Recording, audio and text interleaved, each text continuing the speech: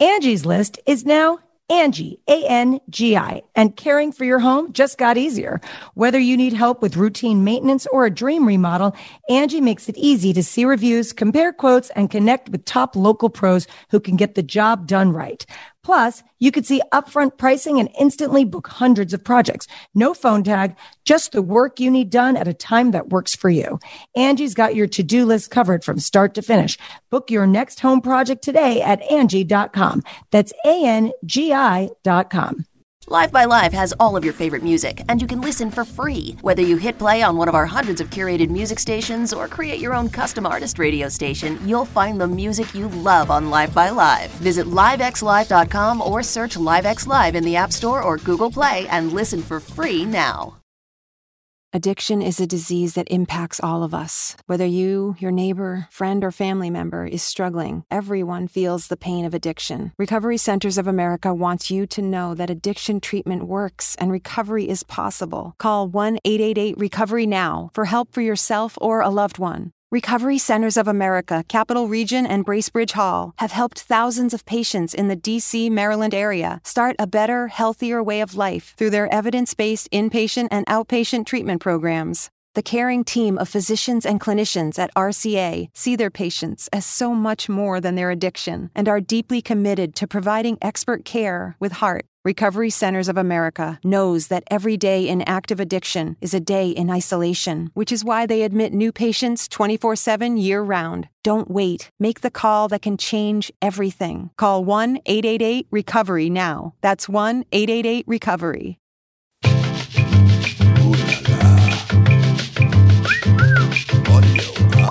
This is my miracle. Oh, baby, don't lie for me. If I tell you my story, don't cry for me. I did my time, that's fine by me. This is my miracle. This is Michael Cohen, and you're listening to the Mea Culpa podcast. One of the truly frightening aspects of last week's riot was that it shined a light on how truly divided we are as a nation.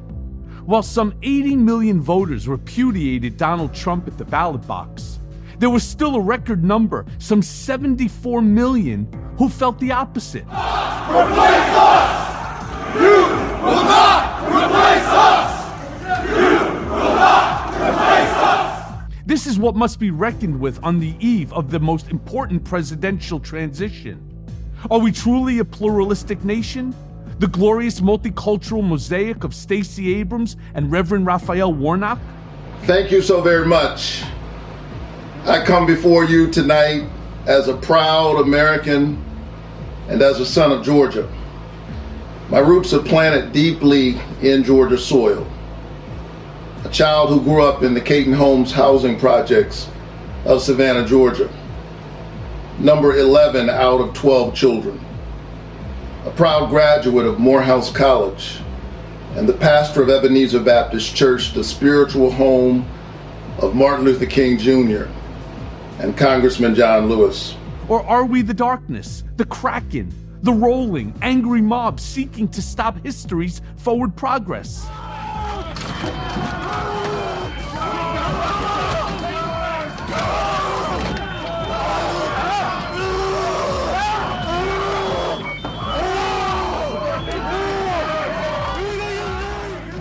I'm afraid at the moment that we are both.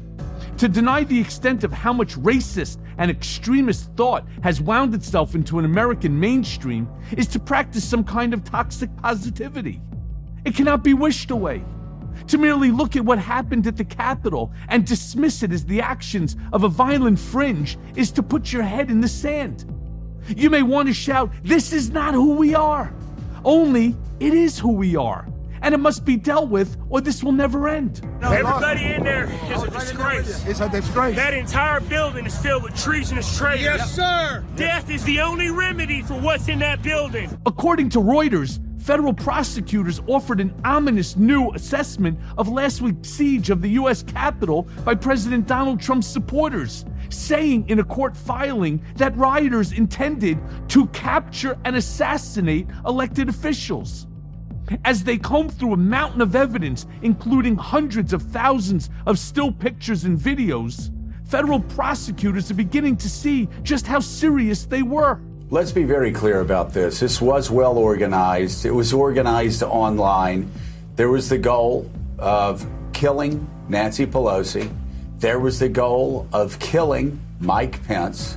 Put that together, you have this mob that's focusing on decapitating the head of our constitutional government. The interesting part of what's happening, and potentially more frightening, is who these people are and where they come from. Many of those arrested have been normal business owners, lawyers, members of law enforcement, teachers, and former military officers. You would not look at them and say they were fringe characters.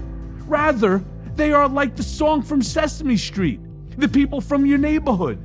A florist, the owner of a gas station, a soccer coach, an accountant, and PTA mom. Oh, who are the people in the neighborhood? I think we should have gone on in and yanked our senators out by the hair of the head and drug them out and said, no more. People that you meet each day. Oh, look who's coming now. We have to do what we can to take back this country. Person in your neighborhood, in your neighborhood, in your neighborhood. They weren't living in an underground bunker somewhere off the grid. These were regular, everyday people. They live and work among us. The difference being that they have been brainwashed and fucking radicalized into the MAGA cult and QAnon. Thank you, President Trump! Thank you!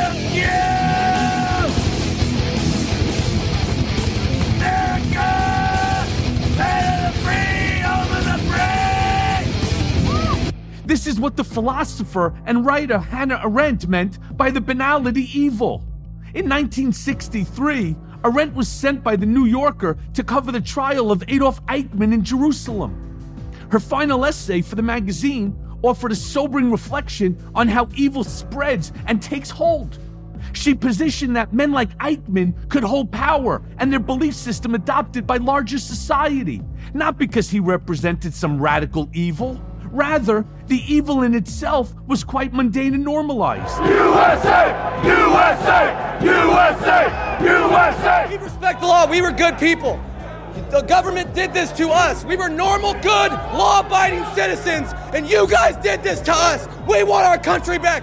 We are protesting for our freedom right now. That's the difference. Thus, the rioters, these MAGA stalwarts, exist not in some hidden capacity, but are very much among us. We want and need them to be monsters, as that's much easier to dismiss this entire period as a terrible aberration. Had it just been the Proud Boys or the Oath Keepers or the 3%ers, it's easier to dismiss. Fuck, they're just crazy. But when it's the town librarian or your kid's teacher who's ready to die for a civil war against liberal traitors and is ready to hang the vice president, what? That's an entirely different problem. Take the case of Jenna Ryan, a Frisco, Texas real estate broker and life coach who took a private jet to Washington to participate in the riot. I mean, they are taking our country from us. And this is a prelude to the war that is about to happen. We are not messing around. We flew by a private jet. God wanted us here today. I didn't know anything about this place. It's my first time here. We're not messing around.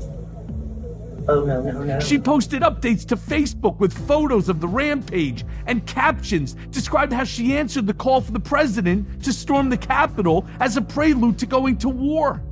She has since been arrested, but it shows the extent to which people, regular people, were gleefully participating in the chaos. Because they can't govern. They said somebody in there is like shot in the face. I don't care. Shoot me in the face. You know what? I will freaking fight for our country. I want to sell your house now. Or we caricature them as clowns, the fur-clad shaman in the Rotunda building. But when these people are revealed to be the very fabric of our communities, that is something else entirely different. It means that they are us, and we are them, and that is banality of evil. Quite simply, it lurks in the hearts of everyday people, and it takes someone like fucking Donald Trump to activate and normalize those sentiments. That they were amplified through social media and Fox News made it that much easier to spread. And that's where we are now as a nation on the eve of Joe Biden's inauguration. We are not healed. We are deeply sick, and the prognosis does not look good unless we reckon with these truths about ourselves. This is treason. This is treason. This is insurrection. This is rebellion. Period. I have heard people looking at small protests in Portland, Oregon, where people were tear gassed, beaten, kidnapped. And they said, no. Whatever you do to those protesters is okay, because we have to have law and order. We have to have law and order. This is rebellion. It is treason. It is lawlessness. It is unacceptable. And we are on a glide path at this point to having to look down the barrel of possible civil war. Part of the larger issue is that Donald Trump may be finished as a viable political figure, but his tenure birthed a slew of mini-Trumps for whom the MAGA platform is gospel and political norms are meant to be obliterated. This next generation takes its power and purpose from the darkness I described above. In some respects, they are smarter, slicker, and less prone to self-destruction than Trump, thus more capable of doing some real fucking damage. What's more, they have no real political convictions. They are nihilists.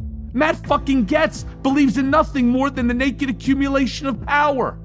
His only concern, the news cycle, the next Fox News hit, and the adulation of the MAGA hordes.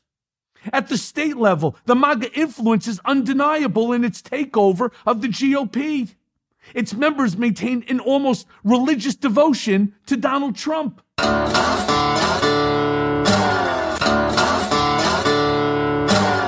And now for the main event. There's been a lot of talk this past week about accountability.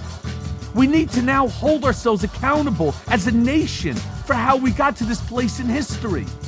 That means rooting out those who supported the January 6th rioters, as well as those who helped Trump overturn this election. At the forefront of this mission is Project Lincoln, who have begun an ambitious push to punish not just the president, but those who had helped enable him at every turn, from politicians to financiers. They are being targeted with ads, billboards, and an equally ambitious pressure campaign to stop corporations from donating or supporting Trump or the MAGA agenda or risk, boycott, and shame. Leading this effort is my next guest, Lincoln Project advisor and ad man Rick Wilson, who more than anyone helped build the modern Republican Party pre-Donald Trump. His political ads not only helped elect then Mayor Rudy Giuliani, but also George Herbert Walker Bush.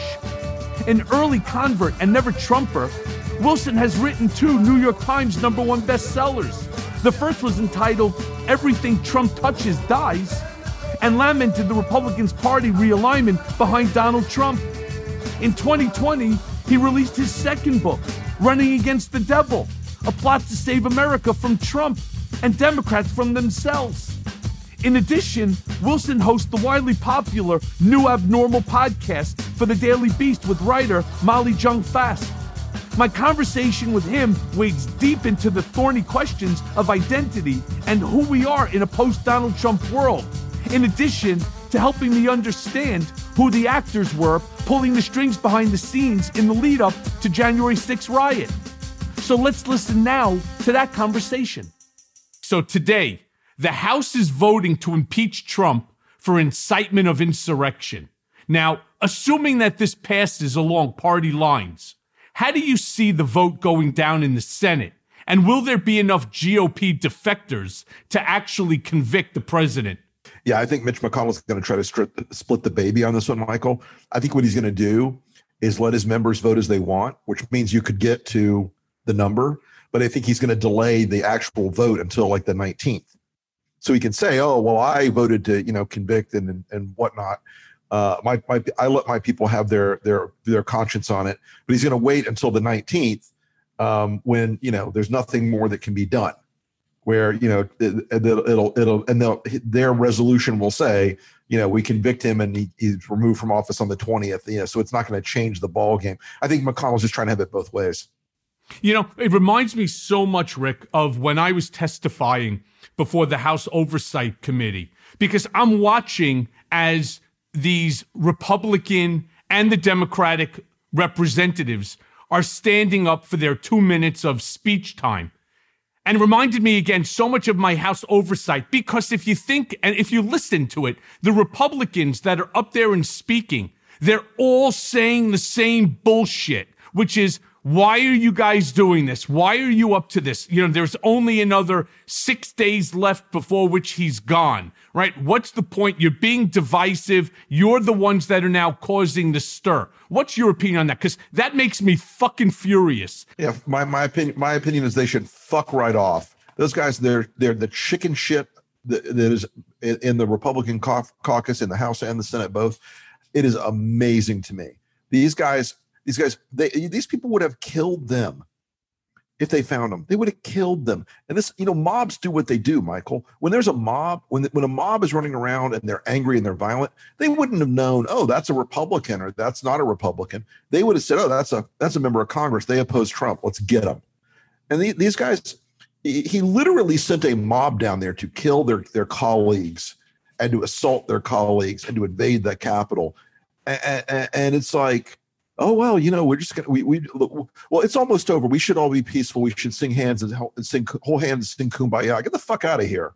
Well, if you think about it also, they're so adamant about, and when I'm talking about the Democrats now, are adamant about, indicting, Trump and impeaching him for his behavior, which they rightly should. And then, of course, you have those GOP members that are also so infuriated that they want an impeachment. Of course, we know Mitt Romney is definitely in that camp. And now my understanding is Mitch McConnell might be as well. But I certainly didn't see any of them having this type of a moment when Trump was threatening me and my family. And I turned around, and the only one that really came to my rescue, right, there were a few of them, was Elijah Cummings, Adam Schiff, Jerry Nadler, Eric Swalwell, right? These individuals came to my aid, and at least they sent an admonishment to the president that what you're doing to Michael Cohen and his family through your Twitter feed is illegal. It's witness tampering and obstruction of justice. But nobody took the mantle up for me, and yet all of a sudden, here they are, our fearless leaders, right? Now they're getting a taste of what it's like to be on the opposite side of Donald fucking Trump, like I was, like my family was, where we can't even walk together anymore for fear that, God forbid, one of these lunatics will end up behaving in the same manner they did at the Capitol. What's your take on that? Yeah, look, I mean, they set a precedent with you in particular. They set a precedent where this guy could get away with death threats and get away with intimidation at a level that you'd never imagine in a president. I mean, Nixon never even got anywhere in the ballpark of the kind of shit Trump said about you. Okay. And so it's always been striking to me that, now that they're safe, okay, he doesn't have a Twitter feed anymore. He's out of here. SDNY is after him. The New York State Attorney is after him. He's fucked financially. This guy has the power of his bullshit left, but they're still intimidated by it. They're still terrified of it. But they should have broken that, Republicans and Democrats, because the way he behaved. In your case, it was particularly egregious because he was clearly trying to suppress you from telling the truth about his relationships in business and everything else. Let's also not forget the New York DA, because the New York City, the district attorney here, Cyrus Vance Jr., has a criminal case pending. They say that the attorney general's case is predominantly civil, which is where that'll go. But Cy Vance's case, and he is all over this, is criminal in nature. Right. But again, going back to these Republicans, listening to them speaking off of the same party line, the same bullshit. And it's each and every one of them wants their 2 minutes, right? So that they can go to their constituents and say, hey, I fought for Donald Trump, vote for me in the re-election. Yeah. Or they turn around and they say, I was against Donald Trump, even if they're Republican, simply because their constituents feel that the attempted coup of the U.S. government, right, is even too much for them. Who knew that would be bad for elections to support a coup? I mean, crazy, right? But look, that 2 minutes of posturing, you saw that when you were testifying. They get up there and they shoot the shit for 2 minutes, and it's so they can hopefully get 10 seconds of that 2 minutes on Fox or on CNN or on MSN. I think one of the big problems here is that this is something that requires longer than like the little kabuki dance they're doing. This requires an actual debate about what the fuck this guy has done to us and to this country, and what would have happened if he got away with it. Because this guy has gotten away with shit his whole damn life. He's never been held to account. He's gotten away with this kind of shit over and over and over and over again. And I guarantee you, when he thought, okay, those people are marching down there, no matter what happens, I can get out of it. And he can't this time. Well, and these Republicans that are standing up there for him and so on, they're such a bunch of fucking ass clowns. Just watching them say the same thing over and over For again. sure. It's amazing that people are still watching. For sure. And all of a sudden they're like, oh, I condemn the violence. It's so terrible. And, but a lot of them, you'll notice, still aren't saying the magic words. They're not saying Joe Biden is the legally elected president of the United States. They're still afraid of it. They're still afraid that the mob is going to come after the Trump's mob of people is going to come after him, or Fox will go after him or something. It's weird. I mean, and I guess you know this better than almost anybody, Michael.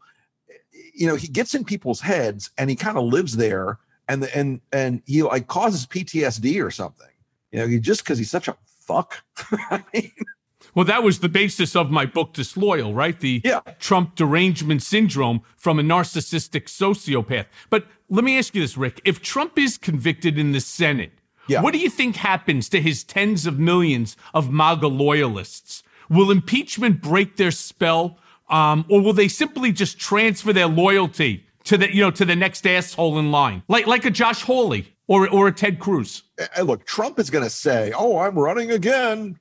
He's not going to run again. He's just going to suck, as many millions as he can out of the MAGAs. But I do think he looks at politics now as a business model. So that he's going to he'll try to pretend he's running no matter what happens, win or lose in court. He's going to say, I'm going to be president again. And we all know it's bullshit, but he's going to still grift, probably a couple $100 million out of these people. But yes, a Josh Hawley or a Ted Cruz or a Tom Cotton or Marco Rubio or, whoever else, they all think they're going to run like the Trump playbook and inherit Donald Trump. They think they're going to get Trump's base out of this thing. I don't think so. Personally, I think he's too much of a specific brand. And I think that audience they don't give a fuck about policy. They don't care about any of that shit. If it's not Trump, they'll think, oh, well, Don Jr. will do in a pinch. He's another Trump. And he speaks that like fluent MAGA asshole dialogue that they all speak. That whingy, whiny fucking, oh, you're pressing me.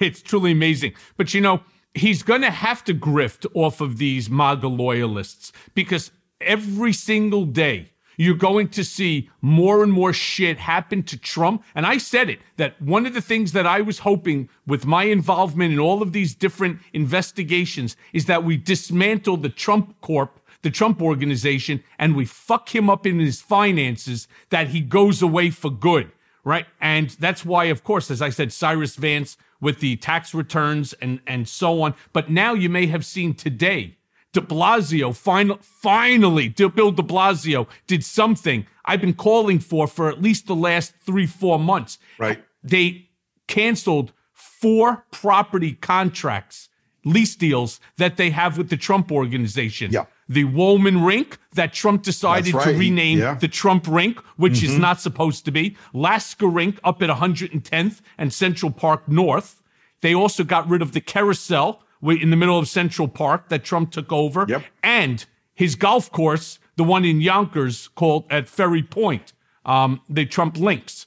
So that's, by the way, now according to what de Blasio said, that has about a income stream for the Trump organization of about $17 million. That's inaccurate because the numbers are substantially higher. I believe that Wollman Rink alone was about $15 million of net profit. Of all of his assets that are income producing go bye-bye, and the only shit that he has are assets that are negative income producing that cost him money, well, where's he going to go get the rest of the money from?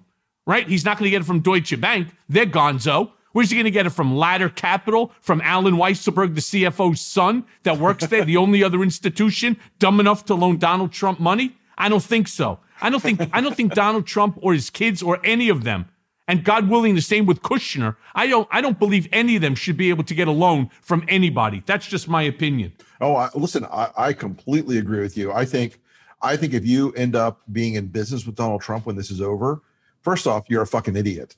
Second off, you are chasing a risk overhang like nothing else imaginable, because this guy's going to be in court, and you know this. He's going to be in court every fucking day for the rest of his life. It's never going away now. This is done. I have lawsuits against him. Yeah. I have lawsuits against him for failure to pay the legal fees, as well as other matters. Then with the DA, the Attorney General, and that's just the state of New York. But I do, Rick, want to discuss with you a tweet from you this morning, and it went like this. Every person squealing like a hog stuck in a gate over the Wall Street Journal op-ed against Project Lincoln is hilarious. But my victimhood is the battle cry of the Trump GOP. Yeah. Suck it up, Buttercup.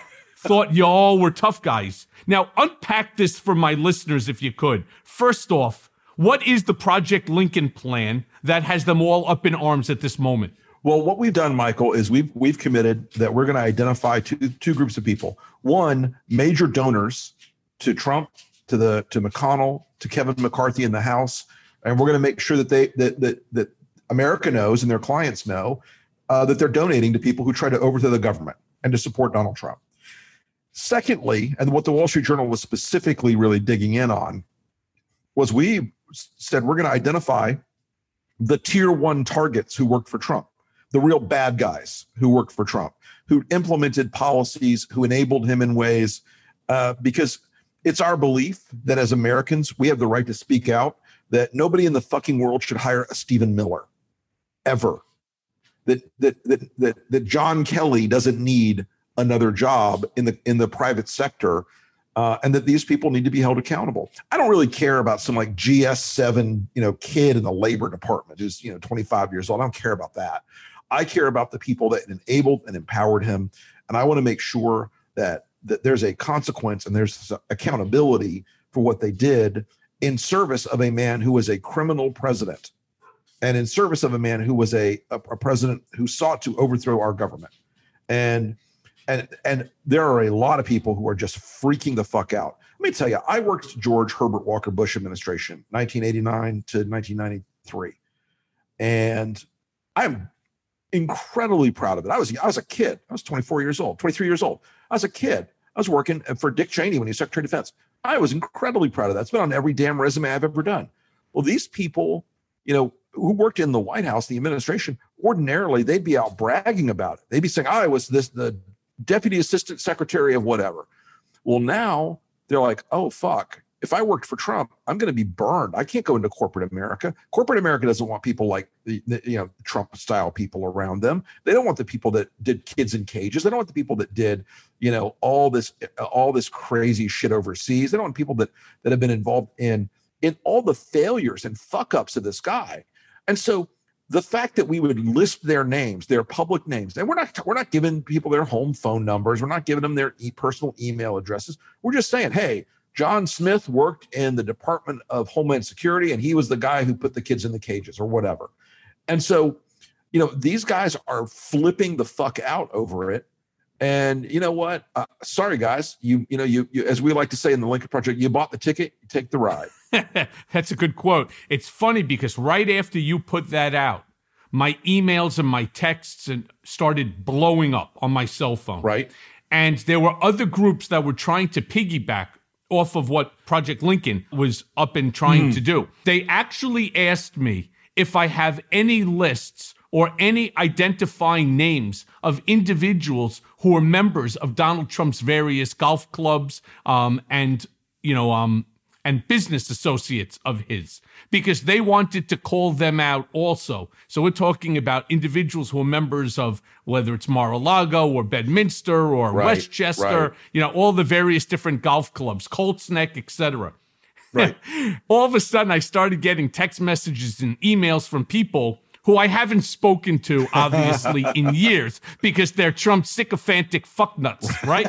Instead, they want to know, are you going to release my name as part of that list? Because it went out there viral. Right. And I turned around and I didn't answer them. So about an hour later, did you get my earlier email? Right? Is this still your email address? And is this still your cell phone number? And I haven't decided what the right thing to do, as of the moment is, but that really would be something. Let them sweat, brother. Let them sweat. By the way, if I was them, I would walk. I would get the fuck out of that club. Why would you support somebody who wanted to overthrow this country? Somebody who has created more divisiveness in this country than any other president known. On top of that, you're supporting somebody, and I say this each and every time, a racist. So if you're black and you belong to one of the clubs, or you're brown or Hispanic or Indian, Donald Trump fucking hates you. Don't you understand that? He is a racist to the core. He's a sexist. So how could you bring your wife to a club where the person who owns it is a sexist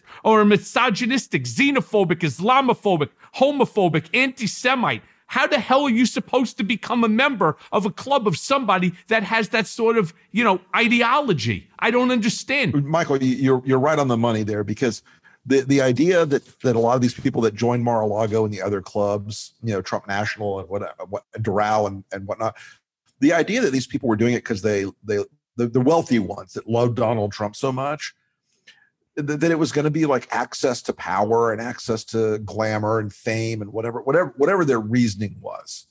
That shit's out the window. I cannot imagine there's going to be a moment where anybody wakes up and says, "Hey, I want to throw $200,000 in initiation fee and dues to Mar-a-Lago after tomorrow, after Wednesday, particularly." I can't imagine he's going to retain a lot of these properties. I suspect that, and as we saw from the PGA, they were like, we're not going to play golf at the Trump clubs anymore. That's not good for our brand. Nobody's going to want that on their brand now. They're not going to want to say, "Hey, it's Chrysler sponsoring this or that golf tournament at Trump Doral." No way. Or Rick, how about come join Rick Wilson for his marriage over at Trump Mar-a-Lago? Half your guests are going to be like, "I wouldn't step fucking foot on that property." So, unless you find another place to go, really, and that's where a big portion of their money comes from, is from these type of events. Yeah, and the idea that the clubs and the golf courses, were enhanced by his presidency seems to be true.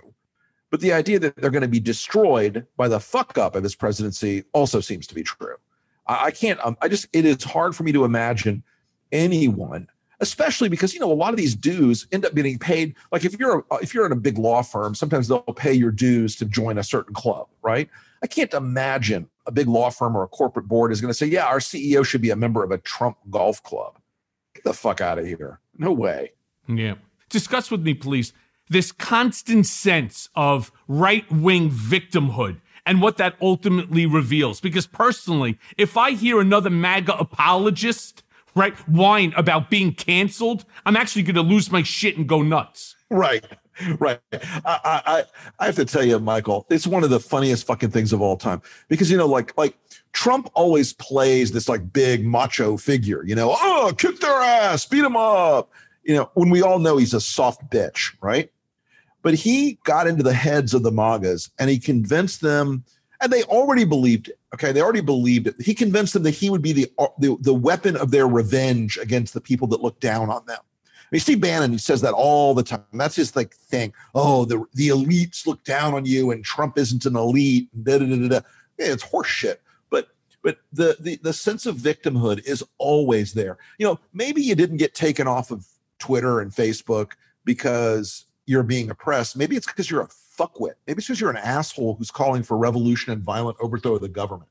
Call me crazy, but maybe actions have consequences. I, as a conservative, believe that what you do. You have to take responsibility for things you do. And the Trump world, Trump sort of like gives them the excuse to say, no, it doesn't matter. I can do what I want. It's just big tech or big media or whoever. They just hate me because I'm not like them. Bullshit. They hate you because you're a fucking asshole. Yeah, right. So Project Lincoln is actually doing a fantastic job. I mean, really fantastic job. So kudos to that in targeting those lawmakers who align themselves with the overturning of the election or supported the January 6 rioters, either tacitly through their actions or as Trump apologists. Yeah. Saying, and this really blew me away, saying it was Antifa, right? Or other hokey bullshit. Right. If you can, lay out your strategy in the wake of January 6th and how it will manifest both online and through other platforms. Sure. One thing we know, Michael, is that the vast majority, about 80% of Americans so far in the polling, don't think a violent overthrow of the U.S. government is a good idea. Okay, so that tells you where the Trump, like the core nut of the Trumpism is around 20% of America. It's still a scary number. We're going to continue to make sure that people understand not only did Trump call for this, cause this, set it in motion, incited at every turn, but that there was a conspiracy of people around him, both in Congress and in the right-wing activist world. And like the Republican Attorney General Association was doing robocalls for this. Stop the Steal is an outright criminal enterprise headed by Roger Stone and Ali Alexander and these other people. We're going to make sure people understand the story and the history so it doesn't get like revised and there's like some pretend version like, oh, it was Antifa. We're also going to very much focus on ensuring that Kevin McCarthy and Mitch McConnell and the members of the Senate and Congress, they're called on to have an up or down position on this. They're called on to be forced to make a publicly facing decision. And we think that if they don't condemn Trump, that they basically have decided to be co-conspirators. At that point, all bets are off. Well, shame on them and all these, Republican members of the Congress who ignored exactly the same situation that took place on January 6th, that took place in Michigan, right? Where they wanted to kill the governor and they stormed the Capitol in Lansing with AR-15s. I mean, is there really any difference between the Capitol in Lansing and the Capitol in Washington, D.C.? It's a government building as far as I'm concerned. Right. It's a government building. It's a place where in our system of government with a legislative, executive, and judicial branch, one of the three branches, whether it's the federal or the state versions of it, resides. And the idea that armed terrorists socially have decided it's socially and politically acceptable to use violence or a threat of violence against somebody, that's not America. That's the goddamn third world. That's the fucking Congo in the 1970s. That's Paraguay in the 1970s. That's, Central America under Noriega. That's crazy. That idea that political violence is an acceptable range of behavior in this country, if you don't stop it now, if you don't punish people for it now, this is why I believe Trump must be impeached. I don't even care if it's after the election. He must be impeached because there has to be a penalty for trying to provoke an insurrection. There has to be a penalty or you will get more of it. If you don't punish bad behavior, you know what? If your kid throws their plate of food on the ground, and you never punish them for it, they'll keep throwing their plate of food on the ground. If your dog craps on the carpet and you don't punish them for it, they'll keep crapping on the carpet. So we've got to take steps not only in the Congress right now, but we've also got to take steps as a society and as activists and in the media and everywhere else to hold these fuckers accountable. You got to say, you sided with the wrong. You bet against America first off, so fuck you. You tried to destroy our system of government, so fuck you. And it loops back, Michael, to what we're saying about the fact that we're going to identify a lot of Trump administration and Trump allies. Those people knew what they were doing. They didn't walk out the door. They didn't leave. They didn't say, fuck this, I'm done. They stayed. A lot of them are still in the White House right now, 6 days to go. And they know what he's doing. They know what's happened. And it is it is a comment on their moral character now, not just on his. I mean, since you were talking about dogs crapping on the floor, two things came to mind. First was the fact that many of these seditionists, right, these insurrectionists that stormed the Capitol, basically defecated on the floors in the Capitol and spread it around some of the offices. Yeah. And my other question to you is, do you think Donald Trump ever took a shit on the floor in the East Wing? You know, I doubt it. I think he's probably more freaky than that. But I mean, you know, it was just a friend of mine who's a retired member of Congress. He's been retired for a while. He's in his 80s now. He sent me a text message and he said, I cannot believe what I'm watching. He goes, I can't believe what I'm watching. He says, it saddens me so much because that is not Nancy Pelosi's house. That's the people's house. That's not any Republican or Democrat's house. That's America's house.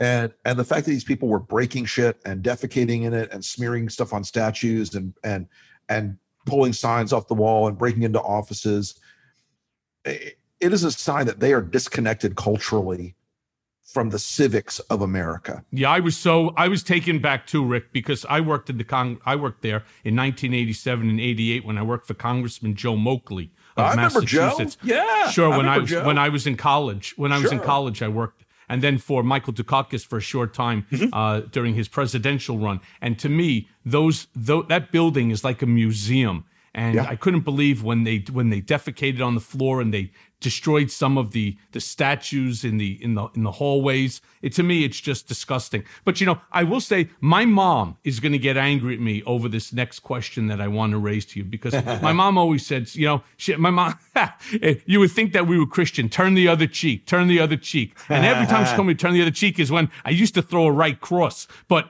you know, I am actually taking great pleasure in watching Ivanka desperately tried to position herself apart from the MAGA riot, from her father, and above the fray, right? That she must face consequences for her actions or her complicity in her father's actions is the very first time that she has had to truly reckon with her father's behavior in a real and a material way. The same goes for all of the Trump children. I mean, listening to Don Jr. coked out of his mind, screaming shit. Rudy Giuliani screaming shit. Daddy has skated largely unscathed his entire life, thanks to people like me, right? From one mess to another. Now that the halls are closing in, now that the walls are closing in and the hallways, right? They all have no idea what to do or where to go. Discuss your thoughts with me.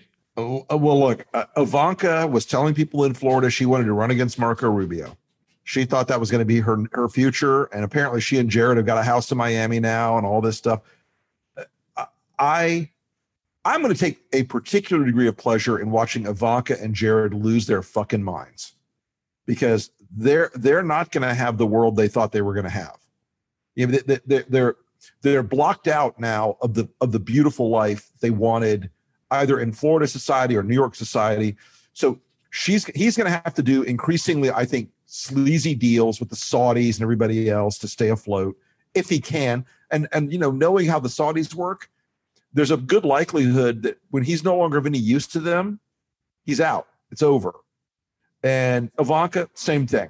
I mean, she's the mysterious lightness of Ivanka's rise as a power figure in the world was generated, folks, by a bunch of fucking PR people constantly saying how wonderful Ivanka was to reporters and pitching stories for her. That's over. And no matter what she does, if Ivanka tomorrow changed her whole life and went and worked with poor people for 5 years in the inner city and reformed her whole attitude, she'd still have the shitbird father of Donald Trump hanging over her for the rest of her life. So, you know, I think she's in a bad spot. I think Don Jr., you know, I mean, I want to say this, like, honestly, I've known a lot of people who struggle with addiction in their lives. Don Jr. needs help. That guy is whacked out of his fucking skull half the time. He needs help. But he's going to try to run for something. I predict Don Jr. is going to move out to like Wyoming or Idaho or Montana and try to run for something. That's my sort of like gut prediction. because it'll be a red state with a small audience. They'll all be very red. They'll all be very Trumpy, and he thinks he could probably do it. Now, he'd be the worst fucking legislative official of any kind ever. Don always wanted to move out to Montana, so it's funny that you say that. Yeah, no, that's my suspicion is that that's what he's going to do. You know, Eric's just like, I don't even know how Eric like puts his own clothes on every day.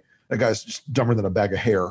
But no, I think they're all fucked. I think they're all in trouble, and I think they've all got a very dark time ahead.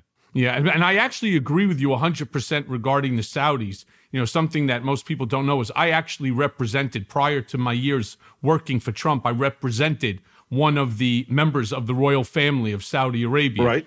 And I can tell you that when they no longer have a use for you, they no longer have a use for you. Right. So all of these backdoor deals that Jared did while flying off to Riyadh, right, without government clearance, basically he's taking time on his own. And where is he going? Nah, he's not going to Colorado, to Aspen, like the other, members of his social class, right? Or going down to Florida to go check on that $30 million piece of just dead property that they bought. Now they have to build something on it. That's just for the plot of land. He didn't go there. He decided to go ahead and go to Saudi Arabia, not even to the castle in Riyadh, but rather to some farm or some, horse farm that, Mohammed bin Salman has in the outskirts, so that they can have a conversation, really unaccompanied, right?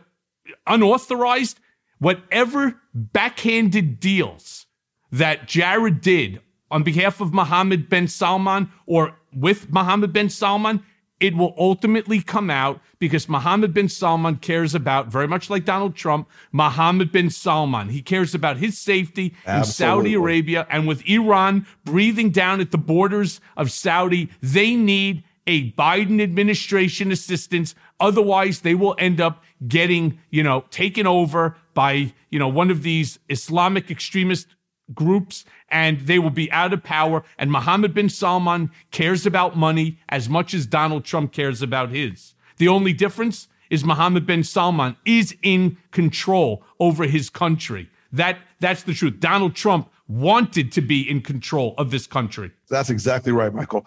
I mean, bin Salman is running that country like it's a a monarchy. Trump would like to have a monarchy, but he's never going to get one. But yeah, I mean, I think we're in a position right now where you're going to see, that old Hemingway phrase about bankruptcy. It happens slowly and then all at once. Donald Trump's going to lose everything that he cares about slowly and then all at once. And I think I think there was a time in the last couple of years where, he may not like his kids, but he saw them as useful ways to extend the brand. I think there's going to be a time in the next couple of years where the catastrophic degree of collapse in Trump's, fortunes is going to iterate to them, and it's going to be a very bad outcome. Sure, I totally agree. Now, I keep hearing about this name, Ali Alexander from Stop the Steal, right, and his ties to both congressmen and the Trump campaign. I'm curious what you know about this guy and how much inside help he received. Well, I know of Ali. He used to go by the name Ali Akbar. He was when blogging became a big thing in the conservative world in like 2008, 9, and 10. He hosted this thing called the Bloggers Convention or something like that at CPAC. And he was always kind of a shifty guy. And he had some arrests and convictions. I think convictions, but I know for sure arrests. And it was stuff like, I don't know, check fraud or phony credit cards, something like that. And it's out there on Google. But he always ran with a like really creepy set of these like low tier activists in Republican politics. And a couple of years ago, he reinvented himself as Roger Stone's latest, facilitator. Pet project. Yeah, right. And so Roger started to stop the steal, and Ali, I guess, implemented it.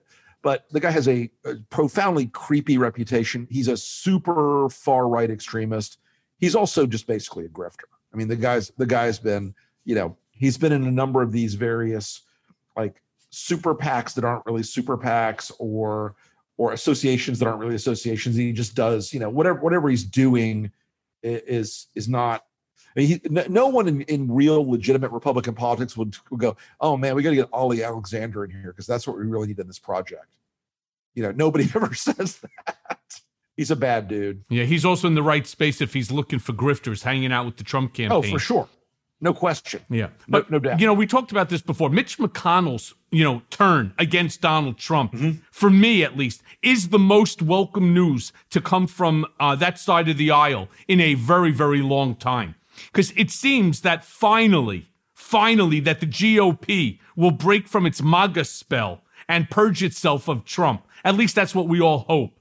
Discuss with me, if you will, what you believe was McConnell's reasoning. Was it actually an act of patriotism or simply cold political calculus from the Senate's dark overlord? 100% of this is about Mitch McConnell trying to frame up the 2022 Senate races. He sees the future. And a lot of the seats that are up in 2022 are not in deep red MAGA states. They're in more neutral states. It's going to be a much harder set of assignments for him in 2022 as he goes forward, because these are not Alabama and Mississippi and even North Carolina. These are going to be places that are much more diverse. So he's going to try right now to start burning Trump down so that his people in 2022 are able to get up on the curve. And his people in 2022 are able to be in a position where they might be able to win. And that's purely what it's about. There's believe me, there is never anything in Mitch McConnell other than political expedience. It's all he is or cares about. Yeah, well, he's not the only one. You got Lindsey Graham, too. Because as I'm watching, the desperate flip-flopping of Lindsey Graham is actually making me fucking nauseous. Have you ever seen anyone beg more pathetically than that guy? I mean, it's repulsive. Right? It is repulsive because last week he had enough. And this week he's now with the president on Air Force One, acting as like the president's chaperone. Right. They're sitting there, they're holding hands, right? They're commiserating. Someday we will find out the dossier of compromise that Trump held over his head and other people's heads to maintain their allegiance. Yeah, because I cannot figure out any other way other than blackmail that has been able to keep these folks on such a tight leash. I learned the hard way what it's like to break away. These people should have at least had the Visine in their eyes to open their eyes and be clear with what sort of bullshit that Donald Trump will bring into your home and the problems that you're going to face by having that type of a relationship with Donald Trump. 100%, Discuss this with me. 100%. What's your thoughts? Yeah, look, I think there have been a lot of people in D.C., some of whom thought they were just doing it for power, but like a lot of entrapments in the world, what you thought was the hot girl you were going to fuck that one night turned out to be a honey trap. And I would not put it past a lot of the people around him to play those kind of games and to dig dirt on people. I mean, I know that they launched an Oppo guy on me and dug through all my stuff, which is, do what you want to do. But Lindsey is, he is a weird guy. He's never been like a normal guy. And whatever it was that made him so ambitiously linked to Trump, we don't know yet. We don't understand that in a real way. And maybe someday we will, but he's always been, in my mind, the worst of Trump's ass kissers. He kisses Trump's ass in ways that would make like a professional ass kisser go, "Hey, dude, you're over. Dude, back it up, ease it back. You're overacting, Lindsey. I love Donald Trump. He's one of my heroes. God, get the fuck out of here." Rick, you know the difference between an ass kisser and a brown nose? Tell me. Depth perception.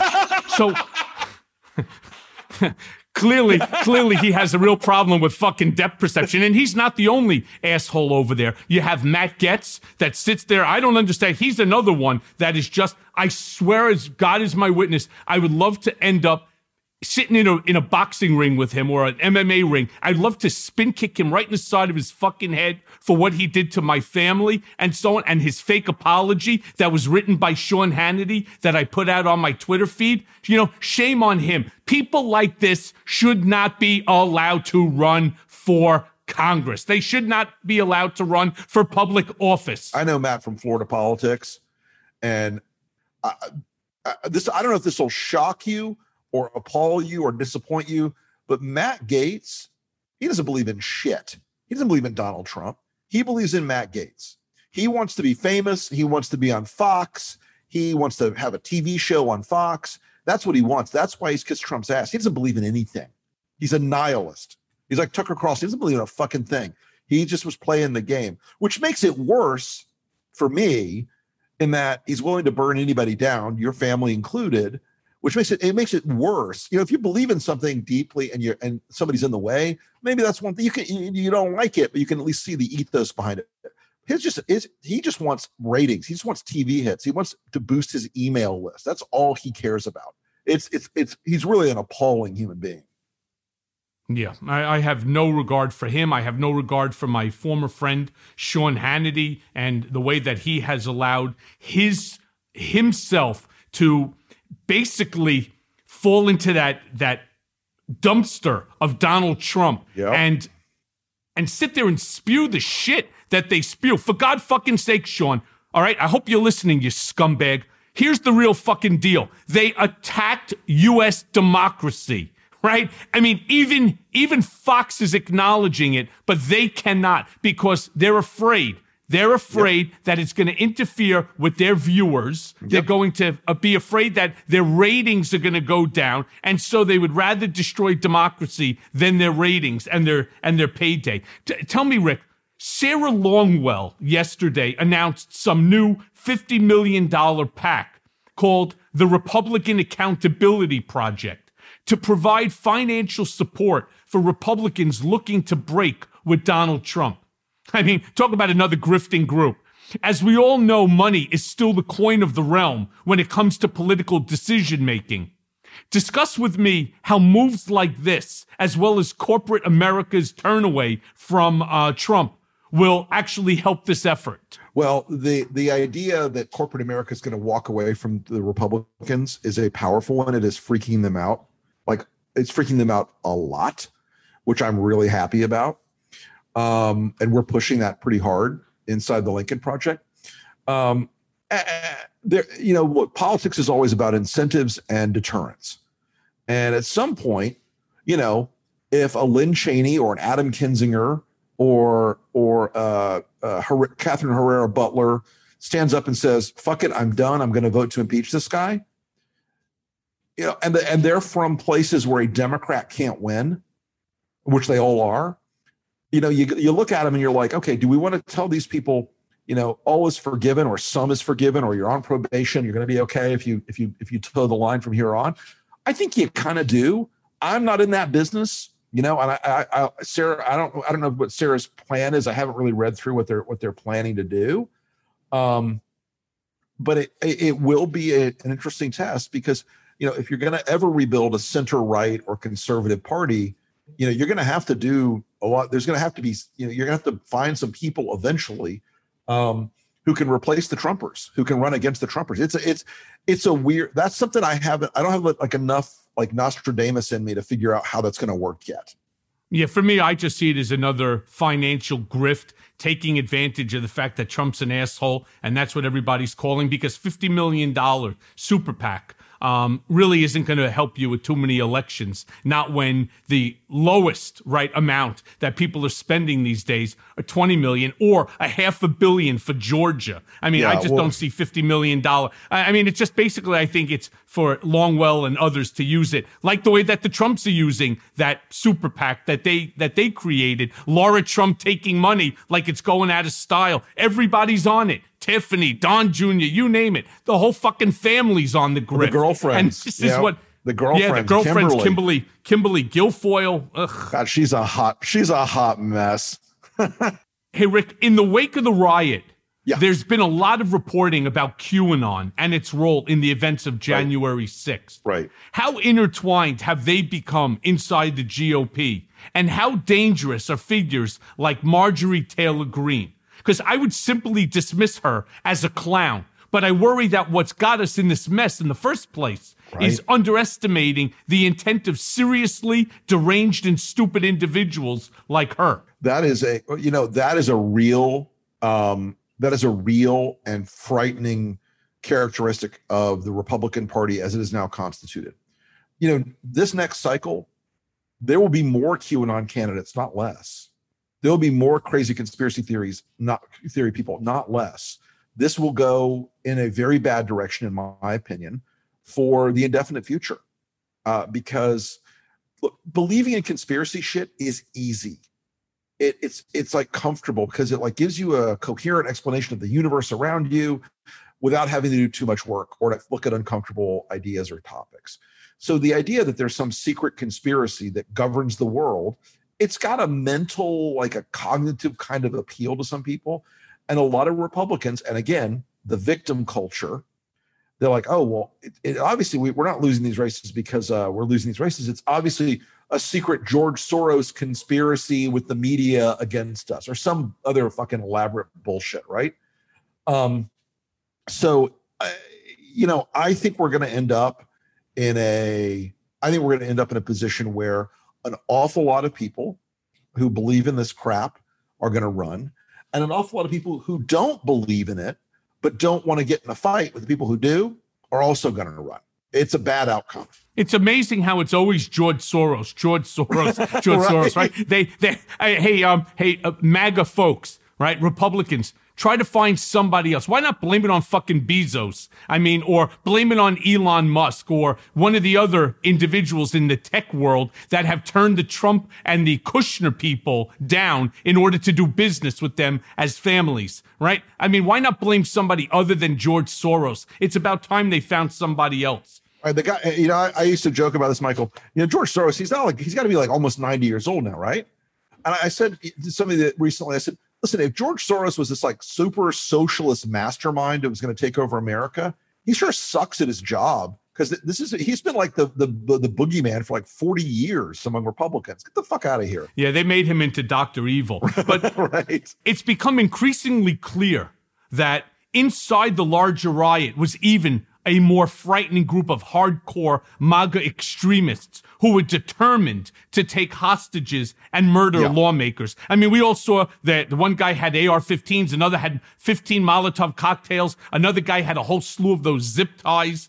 Yep. But yet they didn't succeed. And that's only thanks to the bravery of the Capitol Police officers who actually stood their ground despite great personal danger to themselves. And they should actually all receive the medal, the Freedom of Honor, instead of fucking assholes like Jim Jordan or Devin Nunes, right? Who went hiding underneath desks or, into the bathroom because they shit on themselves. But discuss with me, if you would, what you're hearing from your sources, because I know you have a lot of sources about these folks and what else is lurking on the horizon. The FBI and the Department of Homeland Security and right now and the DOJ are all freaked the hell out. They are expecting on the 17th and on the 19th and on the 20th, those 3 days, apparently various armed insurgent groups are talking about coming to the Capitol. I did hear something that one of the reasons Chad Wolf resigned at the Department of Homeland Security was he informed the White House of what was coming. He informed them of the intelligence they had that there was an imminent risk of another round of violent activity, and they fired him for it. And they said, we don't care. And I hope we hear his story soon so we can get more clarity on that, because the fact that we're in a position right now where armed groups feel like they can even discuss coming to Washington to stop the inauguration of President-elect Biden is an outrage. And it should also terrify Americans. If you want to live in a country where we change the president by an election and a transition, then you're an American. if you want to live in a country where we change the president by a coup with armed militia groups, then you want to live in Libya or Sudan or Yemen. That's not America. So I'm very hopeful that the DOJ, FBI, DHS, and others are taking this seriously. I know the Joint Chiefs of Staff have issued a memo to every uniformed soldier and said, don't be involved in this shit. If you are, you're out and you'll face criminal charges. So I'm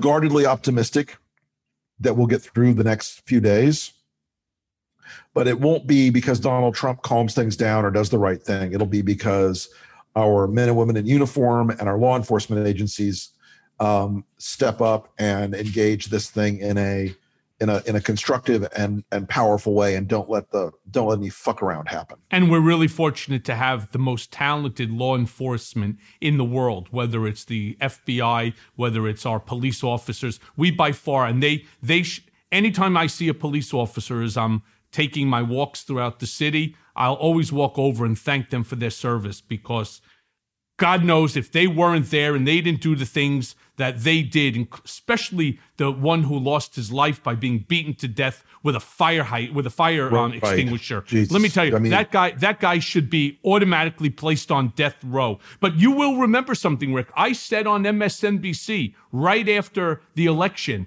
of Joe Biden, when it was still unofficial, but they were all saying Joe Biden is going to be the winner. I said, I forget which program, whether it was Ari or Alex Witt or Joy Reid.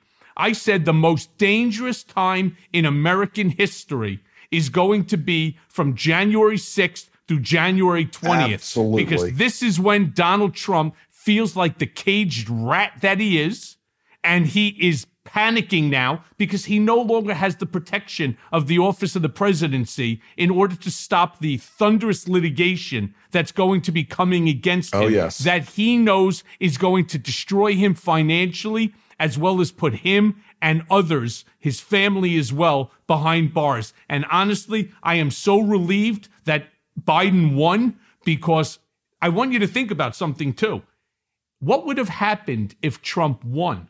My belief is that he would have declared himself the dictator of the United States, president for life. He would be thinking every single day over the course of the next 4 years how to remain in power for 4 more years or 8 more years, because that's just who he really is.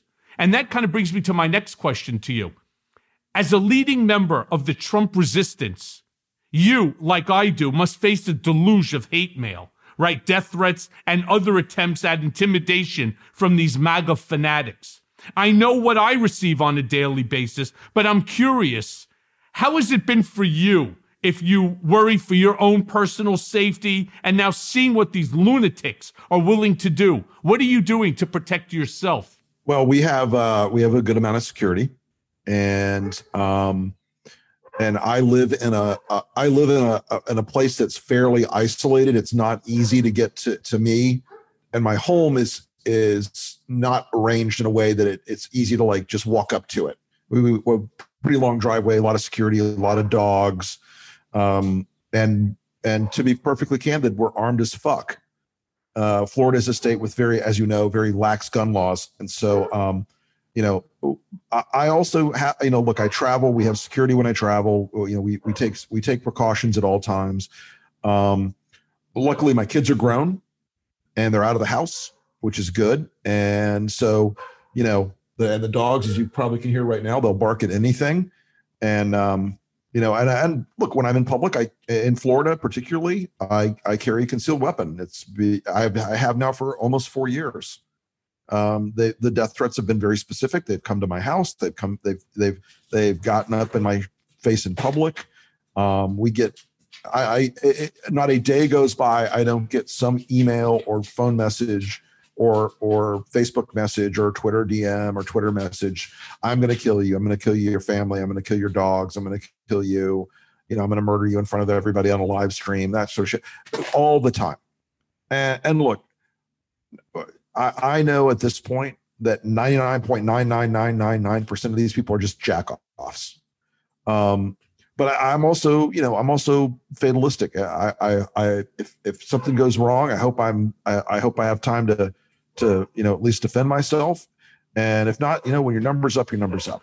Yeah, it's interesting because I used to have a concealed carry here in New York, which is extremely difficult. It's not lax like the Florida laws. By the way, I have a Florida concealed license that has not been revoked. I have to find out whether because I'm a felon that it is revoked, but and especially now with Donald Trump and his relationship with the governor and with the attorney general in Florida, chances are, it will never be given to me. I would guess it is. They would probably make that phone call because they're assholes. There's no doubt about it. But, I appreciate people who, have firearms but are willing to keep the firearms, for their own protection, and they don't run around with like AR-15s. I don't understand the whole concept why any single U.S. citizen should have one of these high-powered rifles that really belong to the military. I don't care about blowing up a watermelon in your backyard or at a range. That to me is not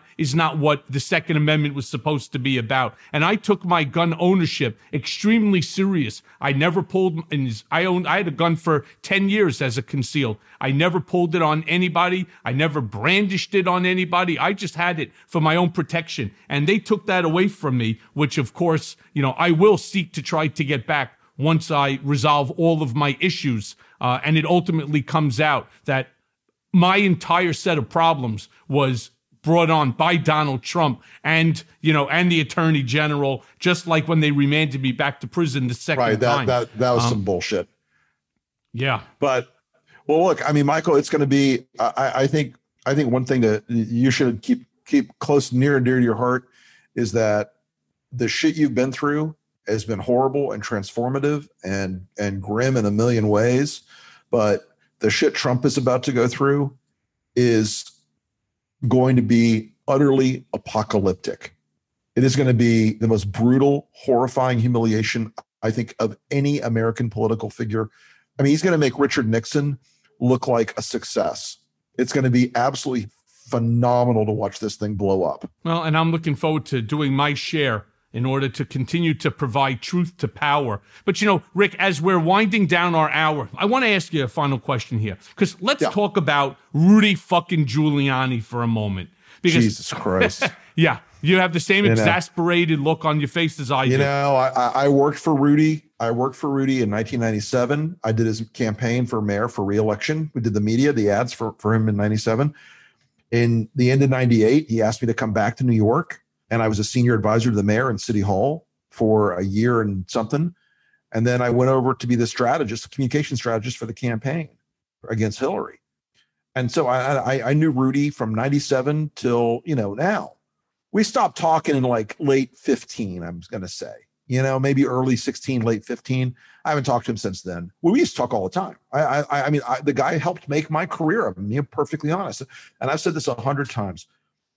If Rudy Giuliani had just shut the fuck up, when he dies in a few years, they would name high schools after the guy. They'd rename the Verrazano Bridge after him, or the Throgs Neck Bridge. They'd rename bridges after him. They name high schools after him. They name roads after him. He'd be a historical figure for the fact that he helped clean up the city and the fact that on the worst day in New York's history, he provided a level of leadership no one else could have imagined or done.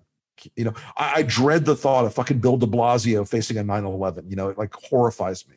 But whatever's gone wrong in Rudy's brain, whatever's gone rotten in Rudy's head, it's destroyed his reputation. It's destroyed his financial life. It's destroyed everything about him. And my joke of everything Trump touches dies with Rudy, man, it is for real with Rudy. It's done. He is like it was the same. It was the same with me, by the way. Whatever, as a result of Donald Trump, talk about, a turn of events. But I personally read with great happiness how the New York State Bar was planning to send him packing with a disbarment, because his culpability before the riot and during, as far as I'm concerned, is an absolute fact. It is irrefutable. But he seems to have now gone awfully quiet since January 6th and must know that he's in deep shit, especially as the president said he isn't granting any more pardons. And if he can't pardon himself, he's not pardoning anybody. Curious what you think becomes of Rudy. Look, I think Rudy, his best case scenario for Rudy is that he is going to end up being on basically like the MAGA clown circuit. There will still be Trump groups in the country, the same kind of people that invite Roger Stone to speak. I think that's where Rudy's going to end up. Okay. I think that's where Rudy's going to, land is as a circus act inside the remainder of the MAGA cult. And you talk about a come down, you talk about a fall from grace and glory. That's the business right there. I mean, he is really, truly fucked. Yeah. I mean, I've heard from sources here in New York that much of what Rudy has been doing really has nothing to do, one, with his like for Donald, because they don't like each other. They never liked each other, not when Rudy was mayor. No, Rudy used to make fun of, when I worked for Trump, Rudy used to make fun of him all the time. Rudy used to like roll his eyes when Trump did something. I mean, he used to constantly be like, what the fuck? Get this guy out of here. He thought he was a joke. Because remember, Rudy was around like actual property developers. He was around actual money a lot of the time. And Trump was never, Rudy liked Trump because, Trump understood the rules of the gossip game in New York, but he hated him otherwise. He thought he was a clown. He thought it was a joke. And Trump thought Rudy Giuliani was a clown as well, because he used to talk shit about Rudy behind his back as well, which is comical that this is the guy who stepped up. And the scenarios that I keep hearing from the New York sort of circuit here is that Rudy is really in financial trouble.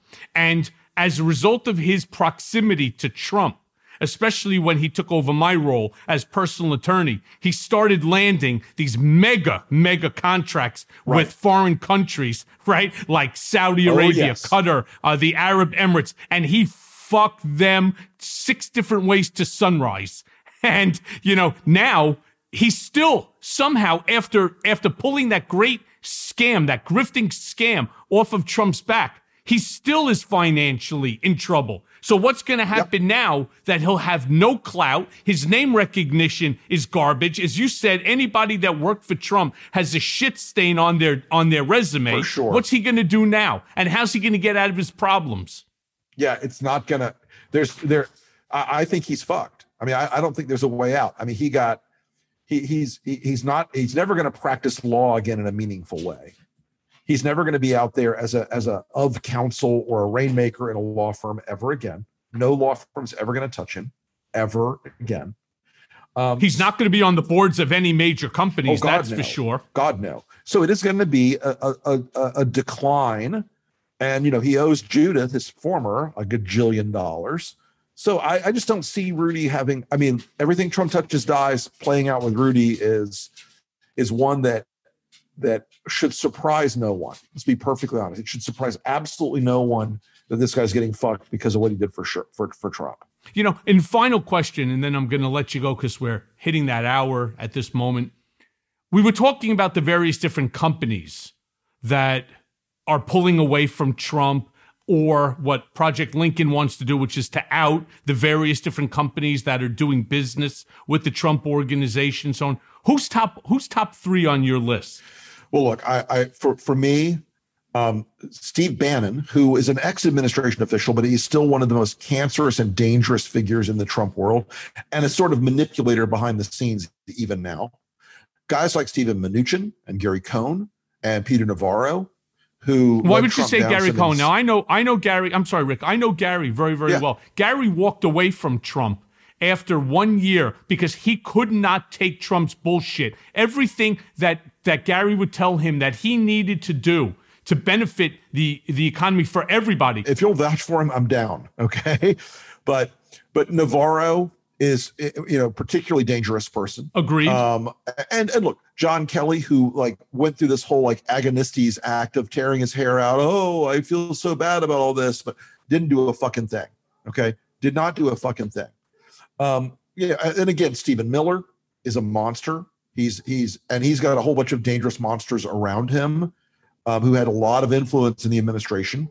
And Sarah Huckabee and Katie McEnany and all these other people that that were part of the propaganda effort, that were part of the bullshitting of America, the gaslighting of this country. Look, this. And what about corporations? And what about companies? Look, we've seen a very big pushback already against the Republicans of these corporate bodies that now are trying to whitewash themselves after having helped Trump. We will not take our foot off the gas on a lot of these companies. We're building out a big list. You're going to see a lot more about that in the coming days and weeks of the Lincoln Project. Good. Will you please let me know? Keep me abreast Absolutely. of that, because I'd like to help you with that. I've got a little bit of a list of my own, including named individuals outside of the Washington establishment. I'm talking about billionaires and so on who financially fed Trump during this entire time for their own personal gains at the expense of this country. And everybody should be held accountable. One of them will not be answering to us because Sheldon died this week. But, there are many more, and I'm sure we'll have a further conversation about them going forward. Well, Rick, again, thank you so much. Absolutely, for your time. Michael. It was a real pleasure, my friend. I'll talk to you soon, man. The same. I look forward to it, brother. You be well. Yes, sir. See you, brother. And now for today's Mea Culpa. I want to talk to everyone today and thank you all for coming on this journey with me. What began as a simple companion to my book Disloyal has grown into something far more important. Twice weekly, hundreds of thousands of people gather to listen and discuss Mea Culpa. It was always my hope and intent that in doing this show, I could help people understand the danger posed by Donald Trump. That said, I also tried to show that there was a way forward for those who took ownership over their misdeeds and sought to walk away from the Trump cult. I want to make sure that everyone knows that while I am fearful about the future, I am not without hope. One way we change the hearts and minds of our friends, our colleagues, our families, even those we cannot stand, is to converse with them as people. This show was always intended to do just that. Now that Trump is no longer in office, or will be out of office tomorrow, this show will go on. Instead of focusing on Donald Trump, we will open the conversation to cover not only the accountability that awaits him, but also the much larger conversation of how we move forward as a nation and reckon with what had happened over the past 4 years. In addition, I want to highlight the gains we will most certainly make away from the darkness and under the leadership of our new president. So fear not. Trump may be gone from your life, but you will certainly have Michael Cohen around to keep you informed. Now comes the fun part, putting Trump and his family behind bars. And thanks for listening. Mea Culpa is brought to you by LSJ Media and Audio Up in association with Midas Touch, and it's hosted by me, Michael Cohen, produced by Audio Up by Jimmy Jelnick, and executive producer Jared Gustav, and it's edited by Tyler Dawson. Please stay tuned as we focus on the changing political moment and this unprecedented transfer of power. I'll be with you every step of the way. Mea Culpa, nothing but the truth. This is my mea culpa.